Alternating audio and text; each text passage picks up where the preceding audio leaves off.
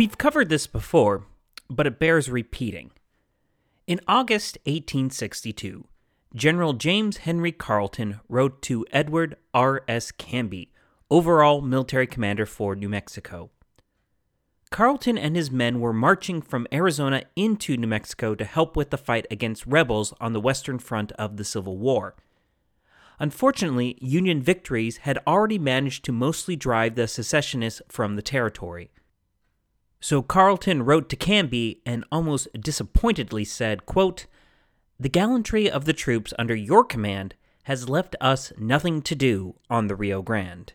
End quote. And that was mostly true. Though there were still rumors of rebel plots to take back the Southwest, for Carleton and the California Column, their mission had gone from waging a war to occupying a territory. And that meant plenty of time for troops to truly soak in the Arizona experience. But let's just say that a soldier's life in the Sonoran Desert in the mid-19th century was something of an acquired taste. I'm your host, David Rickhausen, and you are listening to AZ, the History of Arizona.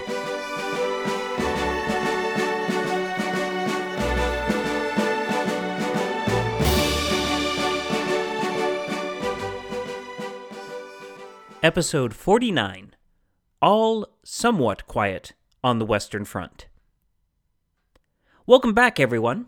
Last time we looked at the establishment of, and how to pronounce, the territory of Arizona's new capital, Prescott. I'm going to take a small break from the political action this week to catch up with the soldiers who were manning Fort Whipple and other locations around the new territory. Since 1862, the California Column had been instrumental in getting law and order up and running in Arizona, and it is their experience and reports back home that will help fuel some of the territory's growth in coming years. Like many who came out this way, they weren't exactly charmed by their surroundings at first glance. You'll find plenty of references to, quote, rugged terrain and, quote, gagging alkali dust, as well as stories of, quote, plutonian heat, which is just a 19th century way of saying that it's as hot as hell. One soldier stationed at Fort Yuma, which no one would call Arizona's garden spot, wrote home in 1865 saying, quote, "For heaven's sake, never come out this way if you can help it. You will surely melt. The thermometer is 112 in the shade every day with no wind, scorpions thick as molasses and flies still more. When we want to drink cool water, we have to boil it and drink it immediately or else it gets hotter." End quote. You might have sensed just a little bit of hyperbole there. As soldiers spent more time in Arizona, though, their views softened and they began writing home about rivers, picturesque mountains, herds of antelope, plenty of fish, and, oh, by the way, gold, gold, gold. Soldiers became involved in mining pretty early on, and not just on their own time and initiative. Author Andrew E. Masick relates that at least twice in 1863, orders came down for soldiers to go out prospecting. One of these orders came from Major David Ferguson, left in charge of Tucson, to Captain James Whitlock at Fort Bowie in Apache Pass, with the explanation of, quote, "It is our duty to do all we can to develop the rich mineral resources of this country." End quote. The second of the two orders came from General Carleton himself, who ordered soldiers at Lynx Creek in the greater Prescott area to wash and prospect, while their commander was to keep meticulous track of how much time they spent in these activities and how much gold it brought in. Reasoning that exploiting the territory's mineral wealth would help both develop Arizona and contribute monetarily to the war effort, Carleton even proposed having a quarter of all troops on a 1-month furlough at any given time so they could prospect. The general also saw it as a way to stave off the temptation for men to desert. When the enlistments of the first round of volunteers in the California Column ran out in 1864, there were a good many who stayed to work in the goldfields. According to Masick, between 1864 and 1866, former soldiers filed 828 mining claims in central Arizona. In May 1863, two infantry companies reestablished Fort Mojave off the Colorado River and would spend years gladly developing the area and the gold resources that lay all around it. Though there is no way to quantify their contributions, it's a pretty sure bet that these men and the reports they sent home to friends and relatives help popularize Arizona as a place to make their fortune. Unfortunately, though, the average soldier's existence wasn't all mining. There was actual soldiering to do, which many of the men did not care for. Now, generally, the first set of California volunteers had high spirits and good morale, with journalist and author J. Ross Brown recounting that the cavalry escort for himself and Charles Poston was of the highest caliber. The reciprocal to this, however, was that such escorts left officers short-handed and were seen as a burden. One such officer said, quote, "I'll come upon the military for every damn thing they want," end quote, and specifically said Poston, quote, "is cross as a bear and terribly down on me and others," end quote.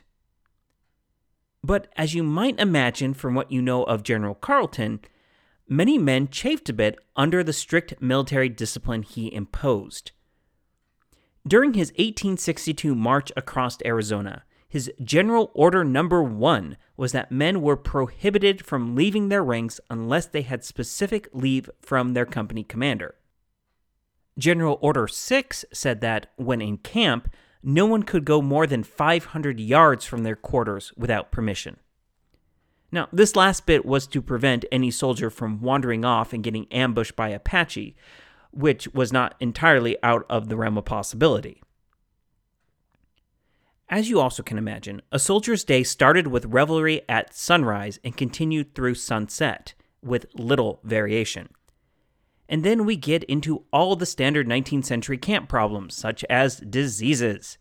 Contaminated water and poor hygiene contributed to diseases such as dysentery.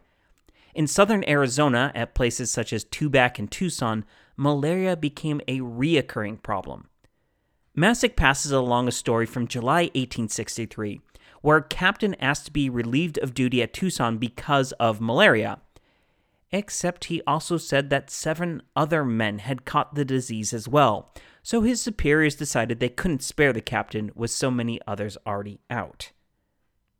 In 1866, the company stationed at Tubac could only muster 1/10 of all their men at roll call due to malaria. On top of disease was also a lack in supplies, caused by any number of factors, including a shortage of horses and mules, low water affecting the steamboats on the Colorado River, and also deficiencies up and down the whole supply chain. It didn't help that the soldiers in the quartermaster department were not above a little graft, illegally selling everything from government mules to uniforms to civilians for a tidy under-the-table profit. Now, the level of such backdoor shenanigans was about the normal for across the army, but Carleton and others would have to issue orders prohibiting any such sales. All of these problems caused individual rations to be cut. At one point, Major Ferguson in Tucson ordered that the daily pork rations only be given once every 10 days. Soldiers were often issued pemmican, the pounded dry beef jerky we know today, to live off of. But most of the volunteers found its quality severely lacking and nicknamed it pelican because it was almost impossible to identify what animal it had actually come from. However, one soldier stationed in Arizona said that the lack of good grub didn't compare to the complete lack of intellectual stimulation. This soldier said that only a copy of Robinson Crusoe and a few other novels were available, and had been passed around so many times that the text was in danger of disappearing from being thoroughly thumbed through. Here we also get the amusing line that some soldiers were so desperate for reading material that they did what others considered unthinkable. They cracked open the Bible. Masick tells us that we find morale and discipline failing the most during the long, tedious hours of standard garrison duty. During these long days, many of the volunteers, and we have to remember that they were volunteers and not career soldiers, ran afoul of their superior officers and the military way of life in particular. We have stories of courts-martial for men being outright insubordinate because they felt they were equal to, and in many cases better than, the men leading them. One such volunteer received a sentence of 30 days hard labor and was fined $10 worth of pay for addressing a second lieutenant, quote, with words too obscene to repeat, end quote. In another case, an insubordinate soldier was sentenced to carry a 40-pound log on his shoulder in front of the guardhouse for 3 straight days. We also find orders being issued from time to time to prevent rowdy soldiers from having nasty run-ins with the locals. For example, in September 1862, an order came down that banned soldiers, quote, from trespassing upon or crossing cultivated fields or gardens of the citizens of this place without permission, end quote. Another order told soldiers they were not allowed to destroy fences or enclosures if they were foraging for brush and other building materials. It didn't help that Tucson, despite Carleton's best efforts, still had a reputation as a rough-and-tumble, lawless town. One officer firmly believed that, of the 47 people buried in the local cemetery, only 2 had died of natural causes. One of the volunteers wrote home that much of the depredations attributed to the Apache were actually the work of cutthroats living in Tucson itself. But probably the worst part of being near an actual town was the steady supply of liquor. Soldiers in Arizona, especially around Tucson and Fort Yuma, like their brethren from time immemorial, were very fond of getting drunk. J. Ross Brown wrote, quote, volunteer soldiers are stationed all over town, at the mezcal shops, the Monte tables, and the houses of ill fame, for the preservation of the public order, or go there of their own accord for that purpose, which amounts to the same thing, end quote. In June 1862, a garrison court-martial found that the number of men who showed up drunk to duty or parade had increased dramatically once they had made it to Tucson. Down in Fort Yuma, a soldier recounts how a captain leading a parade was so drunk that he fell flat on his face and had to be carried away by his own men. The higher-ups were always taking great pains to curb some of these excesses, especially because of a certain element of society that was always ready to hustle a soldier at the gambling hall or take advantage of one who drank to excess. Early state historian Thomas Farish says that when the Union troops first occupied Tucson, a man by the name of Charles O. Brown was given the privilege of being the only licensed gambling hall and saloon in town at the cost of $500 a month. The conditions were that Brown was not to sell to soldiers who were already drunk and to cut them off when they became intoxicated. Now, Farish does say that his only source for this deal was the testimony of Brown himself, but it wouldn't surprise me if it were true. Once Major Ferguson took over in Tucson, he issued orders in 1863 that absolutely prohibited gambling. Now, his successor, who took over in early 1864, relaxed the rules just a bit, allowing alcohol to be sold by the glass at select establishments and by the bottle at others. Gambling was only allowed at card houses of good repute. Still, garrison officers were always wary when it came to payday. If men were going to go on a drunken spree, gamble, or worse, desert, that was the time. This is also when the con men and thieves would be at their most active. Part of the problem was that payday could be extremely erratic for the California volunteers, with them often receiving between 6 months and a year's pay at a time. In 1862, Carleton ordered his officers not to pay their men until after they had left Fort Yuma, specifically so volunteers would not be too tempted by the vices found in Arizona City. Luckily, most of the men were stationed at outlying posts, where many of these vices were simply inaccessible. Which means, I suppose, now is the best time to report about that great vice that soldiers have also fallen for since time immemorial. That is to say, women. Most of the soldiers were pretty much starved for female companionship, as at the far-flung places, even women of the night were rare. But in places like Tucson and Fort Yuma, competition over the few women that were available was fierce. Masick writes, quote, "Competition for the affections of an attractive senorita at a Tucson fandango resulted in a riot followed by arrest and a guardhouse full of bruised and battered soldiers."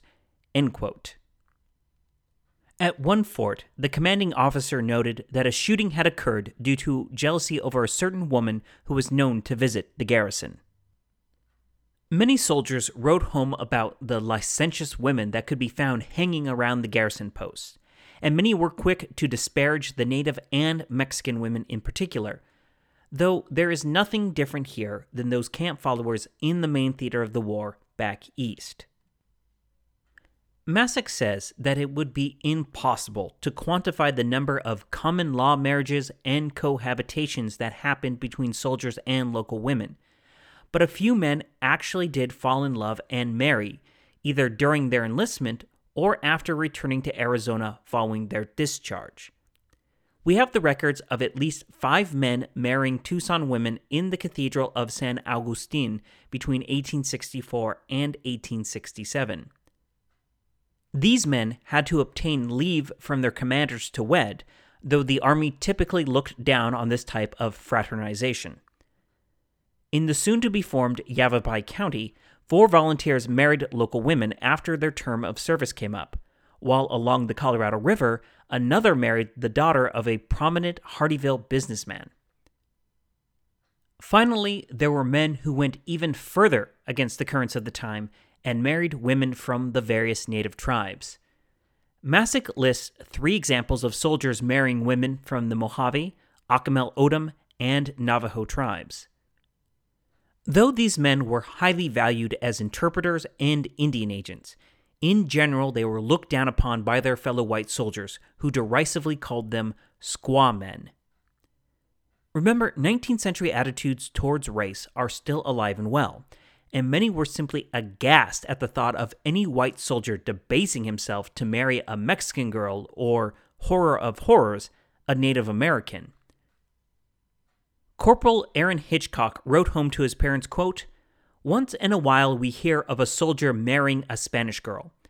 I tell you what it is, I will die single before I disgrace the whites so much as to marry one of those that live in this country." End quote. However, a soldier's life wasn't all carousing, drinking, discipline, and monotony. The volunteers were contributing much to the development of the territory. Back in episode 42, I mentioned that Carleton had ordered maps be drawn of the territory as part of his systematic attempt to clean up Arizona after his arrival. The responsibility for this fell on the shoulders of Captain Alan L. Anderson, who took an escort of California volunteers to explore both in Arizona and New Mexico. He also interviewed and added details based on the travels of other officers who had gone deep into uncharted native territory. Carleton was pleased with Anderson's map, declaring it, quote, "much more correct than any other map of the country hitherto published," end quote. During this same time, Major Ferguson in Tucson would produce a detailed map of the Old Pueblo, which according to Masick is the first time the town's layout had been depicted since the Spanish first occupied the area in the previous century. Volunteers were also involved in another monumental effort, namely vastly improving transportation across the territory. Down at Fort Yuma, high bluffs had meant wagon masters had to double-team their wagons to get goods up the steep grade from the river to the Gila Trail. Volunteers were tasked with cutting the bank and regrading the route to make it easier for soldier and civilian alike. In the latter years of the war, the California volunteers would also work on a variety of roads, such as blazing a route from Las Vegas to Fort Mojave, Fort Whipple to the Colorado River, Fort Goodwin and the Salt River, and from Maricopa Wells on the Gila to the newly established Fort McDowell in the Salt River Valley. These men eventually improved hundreds of miles of trails, not to mention also building bridges, digging wells, and establishing supply depots. During all this, though, they did not forget their original purpose, staying alert for any sign of rebel activity. Now, the Confederates have pretty much been a non-factor in our story since 1862, when after the defeat at the Battle of Glorieta Pass and other setbacks, they had to retreat back to Texas. We covered that back in episode 40. And this is when General Carleton complained that the troops in New Mexico had driven the Confederates out so decisively that it left him and his California volunteers really nothing to do. But that didn't mean rebel sympathizers were gone, or that the Confederacy had given up their dreams of retaking both Arizona and a path toward California. In episode 44, I mentioned the La Paz incident, where William Frog Edwards ambushed 3 soldiers, killing 2 and seriously injuring another.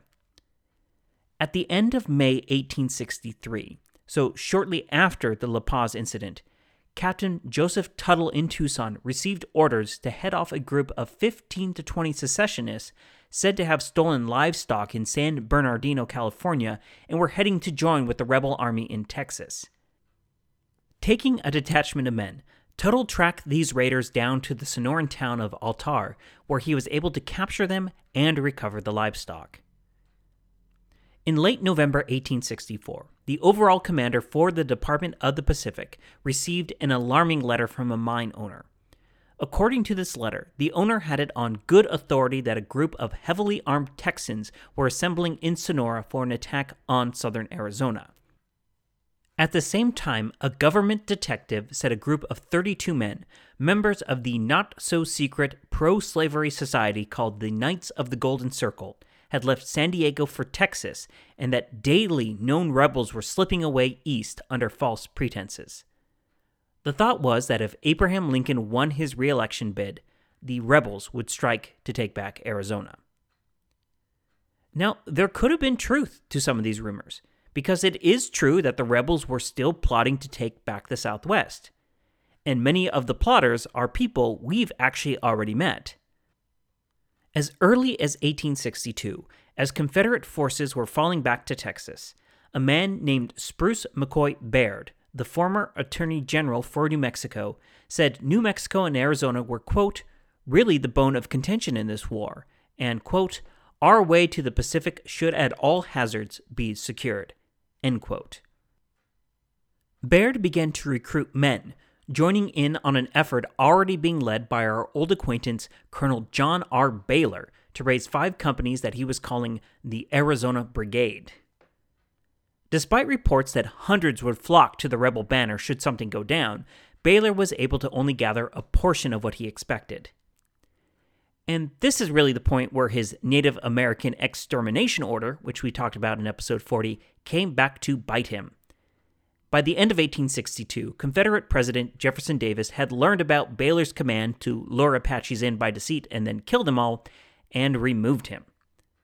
The men that had gathered were then sent east to shore up defenses along the border with Louisiana.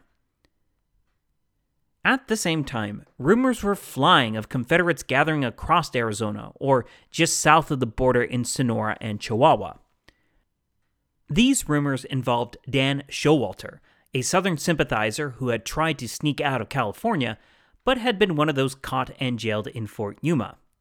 He had eventually been released after taking Carleton's loyalty oath, though that didn't seem to do much good. Despite rumors of his being in Mexico, he actually made it to Texas, where he started recruiting. Baird also continued to work on the project of raising forces to take Arizona and New Mexico.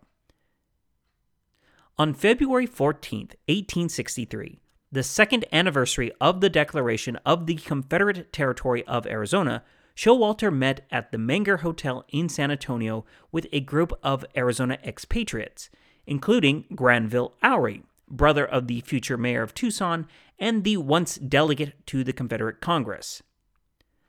This group requested $20,000 to arm and equip an expedition. Their plan was for Showalter to lead a group of 100 men, ostensibly heading toward the Colorado River goldfields, but in reality would gather outside Tucson. They would then take the town, head to the goldfields, where they hoped to recruit 500 more men, then destroy Fort Yuma and link up with rebel sympathizers in Southern California. However, this plan was never given any official authorization. Meanwhile, Baird, still begging President Jefferson Davis to not give up on the Southwest, was actually given permission to harass supply wagons between Missouri and Santa Fe in order to weaken Union troops for a possible invasion. This plan caught the ear of Captain James Tevis, then stationed in Arkansas.